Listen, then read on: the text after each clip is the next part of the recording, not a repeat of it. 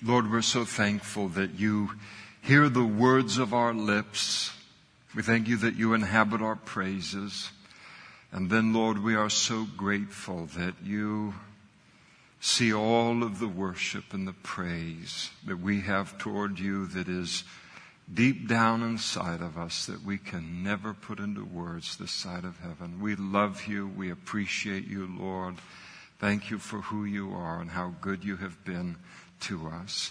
And we pray, Lord, that you would open up your word to us tonight and help us to understand you and your ways in our lives, the things of you, Lord, in a greater measure as you continue to conform us into the image of your Son. Thank you for the progress, Lord, that you are making in that front. We notice it, Lord, on some level, to some degree we notice it and we love it. Continue to sanctify us by your truth. Continue to change us into the image of Christ tonight as we study your word under the ministry of your Holy Spirit. And we ask it in Jesus' name. Amen. Please be seated. Good evening to you. Psalm 119 this evening. Our journey through the scriptures, Genesis to Revelation. If you're with us tonight and you don't have a Bible, men coming up the aisles right now with Bibles, just wave to them and get their attention. They'll get a Bible into your hands. And then you can hear the Word of God and follow along with your own eyes and get a double impact and a double blessing of the Word of God this evening. We pick things up in verse 73 in this Psalm 119, beautiful psalm. The theme of the psalm is the Word of God and expressing the psalmist's love for the Word of God. And as we read through the psalm, we realize this man had a very deep relationship with God through His Word.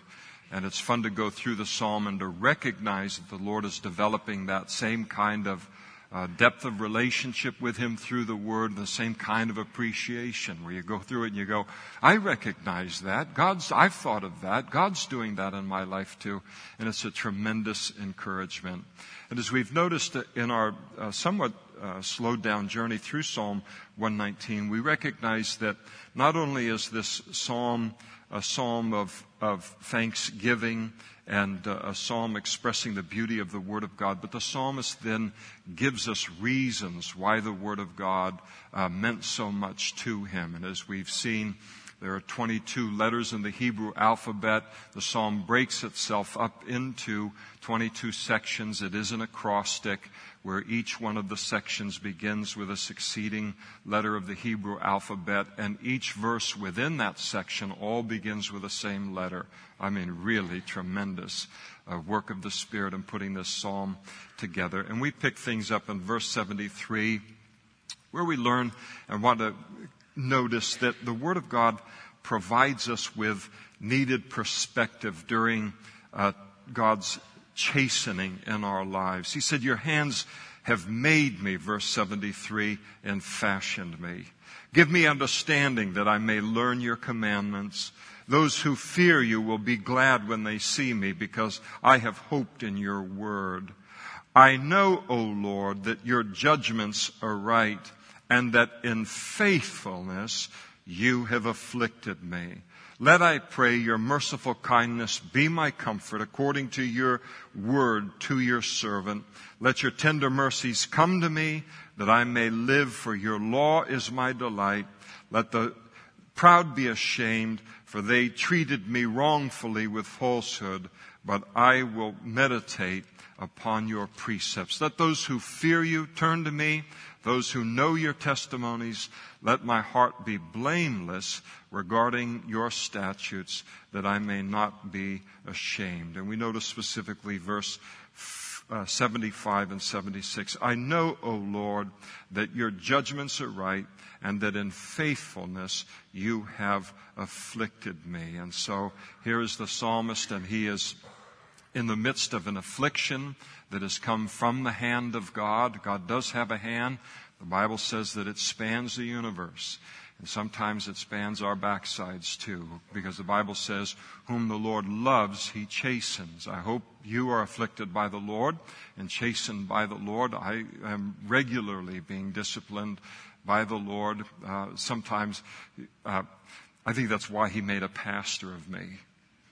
He said, it's just like if you got an elementary school classroom, you got the teacher's desk right there, and you see the biggest troublemaker, and you say, I'm going to put that kid right in that desk right there, because he can't get into too much trouble. So that's one of the reasons the Lord called me to pastor. But he's always disciplining and always afflicting, and this is known as chastening in our lives, God's discipline in our lives. And of course, you cannot raise a child physically and emotionally and mentally to any kind of maturity. They can't be prepared for adulthood or maturity without discipline. And so there's a requirement of disciplining going on in order for someone to be mature physically, emotionally, mentally. But the same thing is spiritually true as well. We cannot reach a spiritual maturity without God disciplining us. And so he does that. And sometimes, when you're disciplining your children, if you have them or you've had them in the past, you say, this is going to hurt me more than it's going to hurt you. And it's just like, okay, I don't mind you spanking me, but lying and spanking me, that's really hard for me to stomach. And then they have their own children and they realize that it takes love to do that. I mean, the highest motivation. When you see a child who's been trained by their parents emotionally and physically and mentally, being prepared for adult life, you realize that parent has a tremendous love for that child. It's only that kind of a love that's going to cause you to be consistent in that discipline, going to cause you at the end of a long day at work, you come home, you finally get to plop down, and then that's the time they choose to goof up and do what they know means you're going to have to deal with them, and what gets you up to go ahead and deal with them, your love for them and your concern for their character, and that they'd be successful in life, not only in a physical realm, but a spiritual realm. And apart from the perspective that God's Word brings concerning his discipline in our life, we'd be tempted to misunderstand it or to misread his discipline. Because he's going to discipline all of us. Whom the Lord loves, he chastens. Hebrews chapter 12, probably the great chapter on discipline in all of the Bible. And so because he loves all of us as his children, he is going to discipline us and he's going to chasten us. And without the Word of God, we would misunderstand it, or we would misread it and think that it was working against us rather than something that's working for us. And so the Lord speaks to the fact that this is a part of being his family. And it's one of the evidences that I am a child of God is that he does discipline me. For that reason, I never doubt that I'm a child of God. He's always talking to me about something. I'm not in the doghouse all of the time, but he's always telling me, now look at it this way or look at it that way. Sometimes the dad does that or mom comes and it's, not all discipline is a spanking. And not all discipline is, getting right there and eye to eye and really sternly, telling somebody something because of some great mistake that they've made. But a lot of it's just that, where you can kind of see the arm go around the shoulder and say, let's think about that a little different way. Let's look at this a little different way. And that's kind of stuff is going on all of the time. Now, when I disciplined my children as they were growing up, that, of course, was an evidence that I was their father. And I disciplined them for things that they might not have been disciplined for if they were part of another family. Maybe the other family would have a different standard for behavior or a different idea about how children are to conduct themselves or the role of parents in the life of of a child and all. So if they'd been raised in a different home or maybe raised by a different father, things might have been very different, but because I was their father, I raised them according to the standard of our family and not the standards of the world. And so the same thing happens with our Father in heaven. He's careful to raise us by the standard of His family and not the standard of the world. It's a wonderful thing. We become a Christian and we are born again into His family. And He considers us His sons and His daughters, and He's going to discipline us and He's going to train us. And He's going to be stricter with us than the devil is with the world, or the way that purely natural parents are with their children. Sometimes we think, boy, Lord, I can't get away with anything. And you really can't get away with anything as His Heavenly Father. Sometimes we use this little thing while we're parenting our children when they're small, and they wonder how we knew that. And we tell them, because I have eyes on the back of my head. Really, where are they? And they want to go through your hair and try and find them and all that. No, they're secret eyes. It's just stuff like. And it's only because we know what they're going to do because we're so much smarter than them at that moment. We know what they're thinking and all and what they've done and everything. We can spot it, and so we use that on them. But with with the Lord, He does have not eyes on the back of His head. He's aware of absolutely everything that's going on in our lives.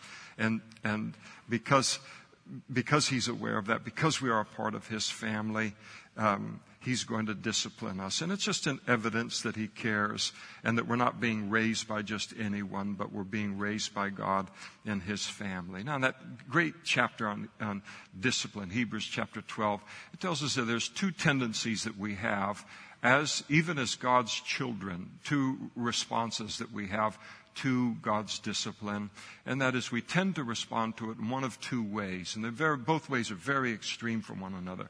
We tend to respond to discipline either by being discouraged by it or by despising it. You got lots of different kinds of kids, don't you? Some children that you have, and you discipline them, and they despise it. I mean, their back goes ramrod straight, and I mean, humbling that child is a great, great challenge for the parent to do and to break their spirit into the things of the Lord. And so some kiddos despise it, and then some children, you look at them cross-eyed, they just fall in a heap, and they think that you hate them and you're never going to love them again and all. Well, it's the same kind of thing even as we're adults. We're just, I'd just like to say,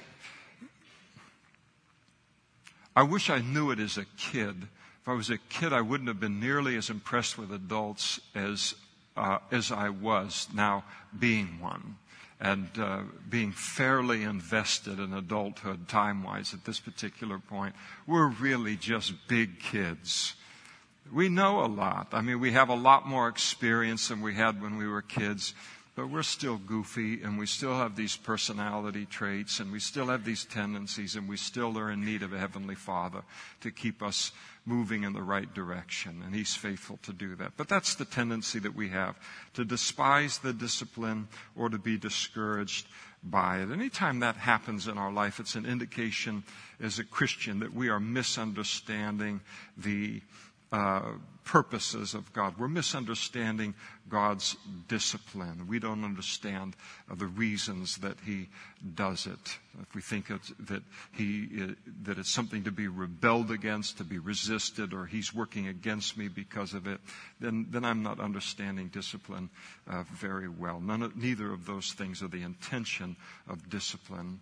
I think that it's very important to realize that related to God's discipline and His role in our lives as a father is that not all discipline is a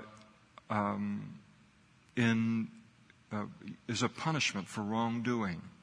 Now, a lot of it is, and I know what that feels like. You know what that feels like. So I've done something wrong. I'm in the doghouse. I recognize that. Okay, Lord, now talk with me about it. It's really just like you have a dad. And it's like only He doesn't physically lift you and put you in the corner or put you in a quiet place to have you sit. You have to take that place. And then we take that place and we say, all right, Lord, I messed up here somehow. Sometimes we realize immediately what happened, and then sometimes we don't understand. All I know is that the spirit inside of me has been grieved. I did something wrong there. And so, Lord, let's talk this through in prayer, and you show me just what happened there. Because I want to be right with you no matter what. I don't want to be up in my room somewhere separated from the rest of the family and from you. And so sometimes there is that thing where it's a chastening for wrongdoing.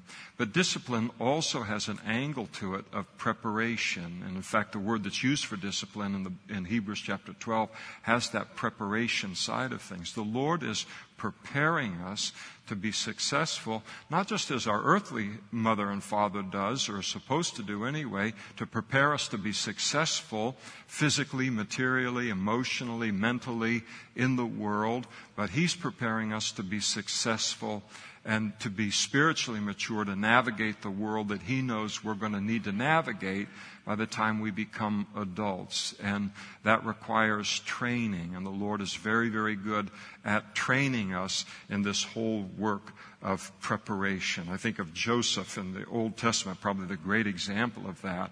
God gives him visions of how He's going to use him, and our sheaves, your sheaves bowed down to my sheaf. Joseph said to his brother, to his mother and his father and his brothers, the sun and the moon and the stars bowed down to him. In other words, God has got a great plan for Joseph's life.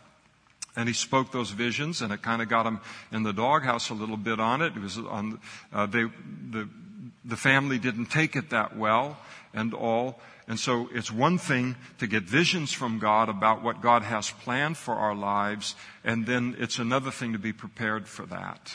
And it takes a season of preparation. And sometimes the greater the things that the Lord has planned for your life, the longer the season of preparation, and sometimes the more strict He is in His discipline as it relates to our lives, where He'll push us. And I think about in the level of coaching, and I've mentioned this before, when I used to play basketball, I only had one coach that I considered to be an outstanding coach. And he was an assistant coach. I oftentimes think it's not like I'm buried in a life of regret related to it, but I often wonder what it would have been like for him to be the head coach, and that I had been able to be under him for a full 2 years in order to see where he would have taken us. And there's that element of coaching where someone looks and sees the potential of a given athlete and then pushes that athlete way beyond what that athlete understands that they have as a gift, and way beyond what they believe that they could ever do. And God will never, if we ever come to the end of our life and we look back with regret on the fact that we never became as great an influence for God as we desired to be there at the end of our life, or that we regret that we weren't as faithful as we ought to have been, any sense of regret in there, that will never be a regret that we can ever shift to Him, because we will recognize anything that was lacking in that way was lacking on my part. He's always working in order for us to achieve greatness. Joseph's preparation was a period of 13 years of preparation, because he was going to become the second most powerful man in the whole world, next to Pharaoh in Egypt. So it involved pits and prison and false accusations and just a mess that he was in the middle of as God was preparing his character. It looked like one thing to him. It looked like one thing to the world, but God knew what He was doing. God is sovereign. His providence overrules everything. He makes it all to serve Him in His purposes for our lives. And then one day, Joseph wakes up. He's got a big, long beard. The Egyptians didn't wear beards. Prisoners wore beards. And he's in prison garb and the whole big thing. He wakes up one day, and on that day, he gets a call from one of the guys saying, Pharaoh wants to see you front and center right now. Pharaoh? This is the most powerful powerful man in the world. They bring him out, they shave him up, get him all cleaned up, and a day he thought was just going to be another crummy day in prison, by the time the day is over, he is not only standing before Pharaoh, but he has been promoted to the second most powerful man in the whole kingdom, and thus in the whole world. And God had spent all of that time preparing his character to be successful for that. You think about that. I mean, you read the stories about people that win the lottery, you know. It's a terrible thing. I'm open to it. Listen, I think I could spiritually handle it. But, you know, they win these things and they win, sometimes they're up to like $480 million and all of this. You can get yourself in a lot of trouble with $480 million or whatever the thing might be. And you see almost all of them, as they document them, say this is the worst thing that ever happened in their life. Why? Because this thing that happened in society provided them with this unbelievable amount of money, but the society never gave them the character to be able to handle it in a productive way or a safe way. So you're going to be self-destructive that way. But God works in our lives so that when he puts us in the place he's calling us to, we will have the character to be successful in that place. And he never fails to do that. And preparation is a hard season. It's a stretching season in our life as Christians. And sometimes we look at it and say, I haven't been bad. I haven't, done anything wrong. I don't. And yet here you are. You've got me in this circumstance and I'm forced to live by faith like nobody else I know. This hardship has come into my life. This heartbreak has come into my life. This thing has happened here. Why in the world would this be going on? And we don't understand that he is preparing our character for what he knows is coming right around the corner so often in our lives. Just one day we wake up and then we realize that's what you were up to all along. And there is something harder than God's seasons of preparation in our life, and they can be very hard. And the something harder is to ultimately be elevated into that place that God wants to elevate us without the character to successfully navigate it or handle it. And again, as I said, God will be faithful never ever to do that to us. He's always working to chasten us, not only discipline for wrongdoing, but preparing for the great thing that he has planned for our lives. It's wonderful just to think here tonight, isn't it? To realize that God has great things ahead for each and every one of us. He works all things together for good, the Bible says, to those who love him and are the called according to his purposes. But there's preparation that's required for that. And he's faithful enough to do that. And this reminded the psalmist that God is doing this kind of thing in our lives and all. What he remembered in the midst of God's chastening and discipline. Notice in verse 75, God's judgments are always right. I stand before you. I've walked with the Lord since 1985. Somebody get me a cane, please. Some of you laugh, some of you go, shut up. You say it in a nice way, but it's in your heart. I've walked with the Lord since 1985, and there's never been one decision that he's made that has made me doubt. Ultimately, when I see what in the world he was up to, kind of all along, that has made me doubt that he knows exactly what he's doing. Sometimes at the moment, only he knows. But there's that recognition. The psalmist had it here. God's judgments are always right. That's a good thing to tell ourselves tonight. God's judgments are always right. This is a right thing that's happening in my life. And then you notice in verse 75, the psalmist reminds us that God's discipline in our lives is only an evidence of his faithfulness to his role as our Heavenly Father. And he's faithful to that. He is our Heavenly Father. That's not just words in the Bible that we say. He understands that to be his role, and he is faithful to that role in our lives. And he's just being the dad that he knows we need him to be in our lives. And so Good things to be reminded of here this evening when we find ourselves in the midst of God's discipline or in the midst of His chastening in our life. And then we come to verse 81, and the psalmist said, "My soul faints for your salvation, but I hope in your word. My eyes fail from searching your word, saying, when will you comfort me? For I become like a wineskin in smoke, yet I do not forget your statutes. How many are the days of your servant? When will you execute judgment on those who persecute me? The proud have dug pits for me, which is not according to your law. All your commandments are faithful. They persecute me wrongly. Help me. They almost made an end of me on the earth, but I did not forsake your precepts. Revive me according to your loving kindness, so that I may keep the testimony of your mouth."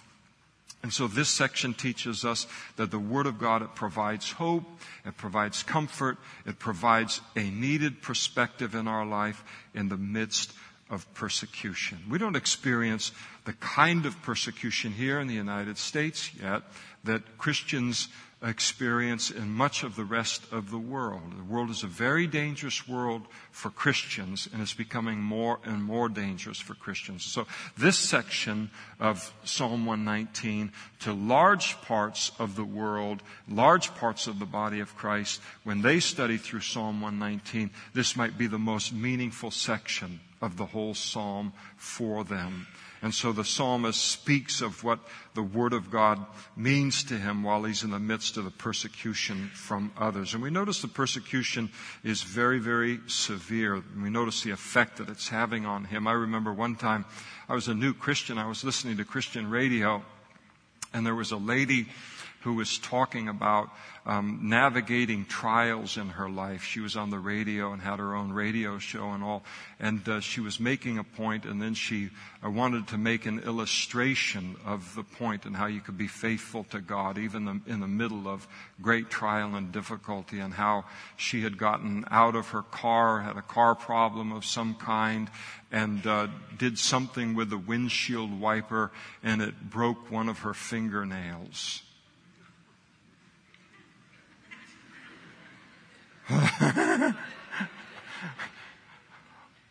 Okay. That's like a regular event in life or whatever. I mean, this is like deep persecution and trial. I thought, this is a very, very comfortable life this woman is leading. If this is where you pull out of the grab bag, it's an illustration of deep trial, difficulty. But his persecution is really severe. You notice in verse 81, he's worn out. I mean, his soul is in danger of fainting, he says. In verse 82, he's all cried out. I mean, his tears, he's just lifted up to the Lord. Verse 83, he's dried out. He just likens himself to a wineskin that's near a fire. He's being robbed of his physical strength and vitality. Verse 84, he feels like time is running out. His days are numbered, that if God doesn't do something, it's just a matter of time before they kill him. And he's not just saying, well, what would be dramatic in this part of the psalm? This is the situation that he's in, and the situation that you can be in tonight too, and many Christians find themselves in tonight. In verse 87, he tells us that he's surviving by the skin of his teeth. People are actively seeking his death. And so this is a really, really hard persecution that he's in the middle of. But then notice it gets worse. The persecution is an unjust persecution. People can hate me. People can be attempting to do me harm. People can even attempt to kill another person in life, because it's kind of an eye for an eye, a tooth for a tooth kind of situation. That's not what's going on here. And so he's being persecuted, even though he's just, and he's being persecuted for just doing the right thing, living a godly life. And then he tells us further in verse 85 that the persecutors are proud, they're the wicked, they're the ungodly. And I'll tell you, that's one of the hardest trials that a child of God will go through in life, because it's not just hard on the body. When you're being persecuted for doing right and being right, that's hard on the mind. That's harder on the mind than it is ever sometimes upon the body. And then the situation where the persecutors are proud and they're wicked and they're ungodly, and I don't need to tell you that their numbers are increasing today. That's hard on the spirit. And that kind of a trial where what people are doing and persecuting us, it hits us physically, it hits us mentally, it hits us in our spirit. That's a very, very difficult trial to be in. For doing good and for being good, it can really fry you. And the temptation is to lose hope in all of it, or at the other end of the spectrum, to just throw off the gloves and say, all right, you want to do this? I know how to fight fire with fire. You ever say that to the Lord? Don't shout out. Just say to the Lord, Lord, could we pretend I'm not a Christian for 5 minutes? Would you just give me a 5-minute window where this would not hurt my testimony or my witness? Because I'd really like to see what I could do to that guy. Mr. Big Mouth, Mr. Show Off, Mr. Proud Guy, who doesn't realize that every Christian that he runs into weren't always Christians all their life and could probably snap his neck in 2 seconds if they weren't concerned for their Christian witness. Well, of course, we would never think that. But if we ever did think it, and there can be that temptation to just say, you know what? I've had it with you. I've had it with this situation. And I'm going to come back at you in the way that I know from a former life to come back at you. I'll tell you, that's a really, really strong temptation. And most of us are not even tried or tempted in that way on the level that many of our Christian brothers are in the world, or the way that the psalmist was in this psalm. But we can feel it, what it must feel like. You say, where do you go? Where in the whole wide world do you go? So you don't snap, and in 30 seconds we destroy our Christian witness that we've built sometimes over a period of decades. Where can we go to hear the things that we need to hear in that moment when so much is in jeopardy and in danger? And it's the Word of God. And we go to the Word of God, and the Word of God reminds us to expect persecution that it's promised to us as Christians. Jesus said, in the world you're going to have tribulation, but be of good cheer. I've overcome the world. And then we start to look and say, all right, expectation in persecution is my portion. I should expect that. But then we begin to receive the revelation of God's Word for why that kind of thing happens in our life. Why are we being persecuted? And as Jesus said, a disciple is not above his teacher, nor a servant above his master. It's enough for a disciple that he be like his teacher and a servant like his master. If they've called the master of the house Beelzebub or of the devil, how much more will they call those of his household? And we realize we're being persecuted so often simply because the Holy Spirit is on a daily basis conforming us into the image of Christ. And I say it very, very often, but I always mean it when I say it, so that's important. And that is, we must never expect the world to treat Christ in us any differently than it treated Christ 2,000 years ago. And no one in the world is going to remind me of that. Only God's Word is going to remind me. That's why I'm receiving this opposition here. You have those situations that occur and you go, what in the world? What are you talking? What do you say? What is this all about? And you walk away and you realize that wasn't a physical event that occurred there. The stimuli didn't warrant that kind of a response. What in the world was that whole thing? You realize it's bigger than just the physical realm. It's a spiritual realm. The devil's got all kinds of people that he can use to probe and to poke us and try and provoke us and find our weaknesses related to these things. So we throw away what's most precious to us. And the Word of God protects us in that way so that we don't become like the people that are persecuting us. And the Word of God is faithful to remind us of those kind of things. But it also reminds us that there's a reward at the end of this life that will make us forget all about the hardship that we suffer for Christ's sake. Jesus said, "Blessed are those who are persecuted for righteousness' sake, for theirs is the kingdom of heaven. Blessed are you when they revile and persecute you, say all manner of things, evil against you falsely for my sake." I mean, you just can't load more unfairness in a sentence than Jesus just did there. Blessed are you when they revile and persecute you and say all kinds of evil against you falsely for my sake. I mean, that's the encapsulation.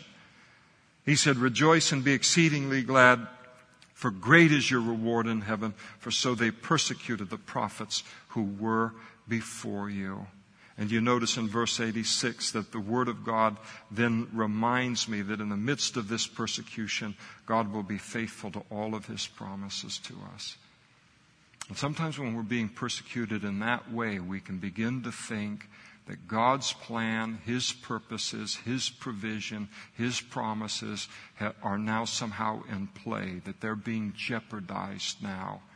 That what the evil and the pride are doing to me, the proudful are doing to me now, is somehow going to become big enough that God won't be able to overrule it and work it together for good in my life. And we come back to the Word of God and we realize God has that kind of power and that kind of strength to make sure that that doesn't happen. It reminds us of God's faithfulness. He will always be faithful to His Word, even in the worst persecution. And so these are the things that we need to hear. You think about how thankful the psalmist was for the perspective and the instruction that God's Word brings to us when we find ourselves in seasons of persecution.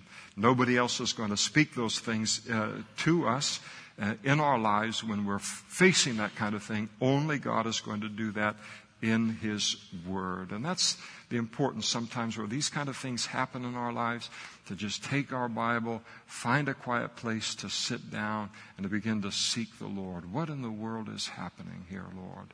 And allow the Word of God to speak to us in the way that only it can. And then I want, before we partake of the Lord's Supper, just want to look at verse 89 here as well, this section. "Forever, O Lord, your word is settled in heaven. Your faithfulness endures to all generations. You establish the earth, and it abides. They continue this day according to your ordinances, for all are your servants. Unless your law had been my delight, I would have perished in my affliction. I will never forget your precepts, for by them you have given me life. I am yours, save me, for I have sought your precepts. The wicked wait for me to destroy me, but I consider your testimonies. I have seen the consummation of all perfection, but your commandment is exceedingly broad." And I want us to notice that verse 89. "Forever, O Lord, your word is settled in heaven." The Word of God provides us with a word that is settled in heaven. And that word settled, it means to be stand firm, to be fixed. It doesn't shift and it doesn't change. And that's a good thing to know. Look at the world that we live in. Look how crazy it is, how messed up it is. Look how we're going in the wrong direction on almost any way you want to look at. And then you look at you look at the decisions that are being made in order to address the problems. And you look at what, for instance, in our nation that we live in, if you wanted to destroy a nation, If you brought 50 of the greatest minds and put them in a room and said, come up with a plan for how to destroy a country, they could hardly come up with a better plan than we're just stumbling our way into. And then you see the solutions that they try to come up with to fix all of these problems. And they just make things worse. Why?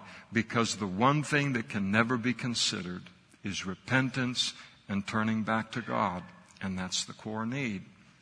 So as long as I'm not willing to accept his definitions of right and wrong and turn in that direction, but in fact we're living in defiance of those things and moving further away from them, well, you're going to be the tail and you're not going to be the head, as the Bible says. That's just the way that it works. And so you see the mess. And we realize that the world that we're living in is, you're watching it. It's like this grand experiment. They're trying anything and everything on not just a financial level, not just a government level, as bad as all of that is, but on a moral level, on a societal level, in terms of everywhere you want to see. And it's just this big experiment that's going on. And they don't have the slightest idea what they're doing.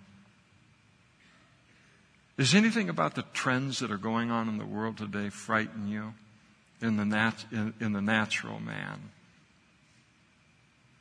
I'm surprised every church in the whole world isn't jammed full with people that may come. Some of the things that I'm surprised that the financial meltdown did not fill the churches of the United States of America. It never happened. There was no increase in church attendance on that. Why? Because people still look and say, we can work our way out of this. We can wise our way out of this. We can think our way out of this. It's not so desperate that we have to turn to God. It's not that bad yet. God says, I can make it that bad yet. Or I can just leave you alone and let you make it that bad. But ultimately, it gets there. And it does get there. But it's terrifying. It's terrifying to watch what we've been forced to watch in the last, few years. And we look, where's the place of stability? Is there a place of stability in the world? Is there anything that's sure in the world? And the one place that's sure is the Word of God. It's the Word of God, as he says here, forever, O Lord, your word is settled in heaven. Doesn't change day to day, year by year. There's no revised books. The Bible is the Bible. It's been what it has been for thousands of years. There's no revisions that need to be made. Why is the Bible revised? Listen, you don't revise perfection. Why don't we update it? You don't need to update perfection. You just leave it alone. And so the Word of God, it doesn't change from year to year or week to week. It doesn't even change from generation to generation. It's true in every generation. I like to say that. The Bible is true in every generation. Now, whether you're a young person or an older person in this room, the Bible is true for your generation. The toys of each generation, those are different. The technology, the world around us in some ways, surface ways, that's different from one generation to the next. But at its core, the world is always going to be exactly what it is. And the Word of God is good for every generation. It was good in 500 AD, 1000 AD, 1500 AD, 2000 AD, 2013 AD. It is the only place that is unchanging and sure in the whole wide world. Unshakable, immovable. It's settled in heaven. What does it mean for the Word of God to be settled in heaven? It means it's unaffected by the affairs of this world.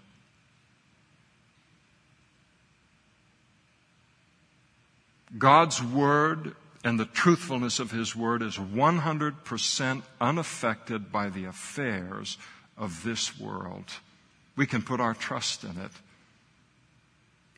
And He's going to be faithful to it every single time. And the truth that we're building our lives and our eternities upon, the Bible teaches, is not only unaffected by the world, but the truth that we're trusting in is going to outlive the heavens and the earth. Jesus said, heaven and earth is going to pass away, but my words will by no means pass away. My faith and my eternity is based upon the surest, most unshakable thing in the whole wide world, and that is the very Word of God. And it's the one thing that we can count on when the world around us begins to shake. You realize in the book of Hebrews chapter 12 spoke about the fact that everything that can be shaken will be shaken in order to reveal what cannot be shaken. In the last days, God is going to shake this world in order to expose what can be shaken, the kingdoms of man, and what cannot be shaken, the kingdom of God. And for the world to be able to look over at the kingdom of God and say, that's stable, that's sure, that doesn't move. There's a king over that kingdom. This kingdom is a mess. I want out of this, and I want into that kingdom. But it means that the world that we live in is going to shake, but the kingdom of God will not shake. And the shaking is required to get the attention of the rest of the world, because apparently the reason that we sit here tonight in this room and we are not in heaven at the marriage supper of the Lamb enjoying pepperoni pizzas and Pepsis is because there's more people to be saved. Who cares about them? I'm saved. Let's get out of here. No, the Lord still cares about them just as much as He cared about you and me before we got saved. And so that shaking goes on.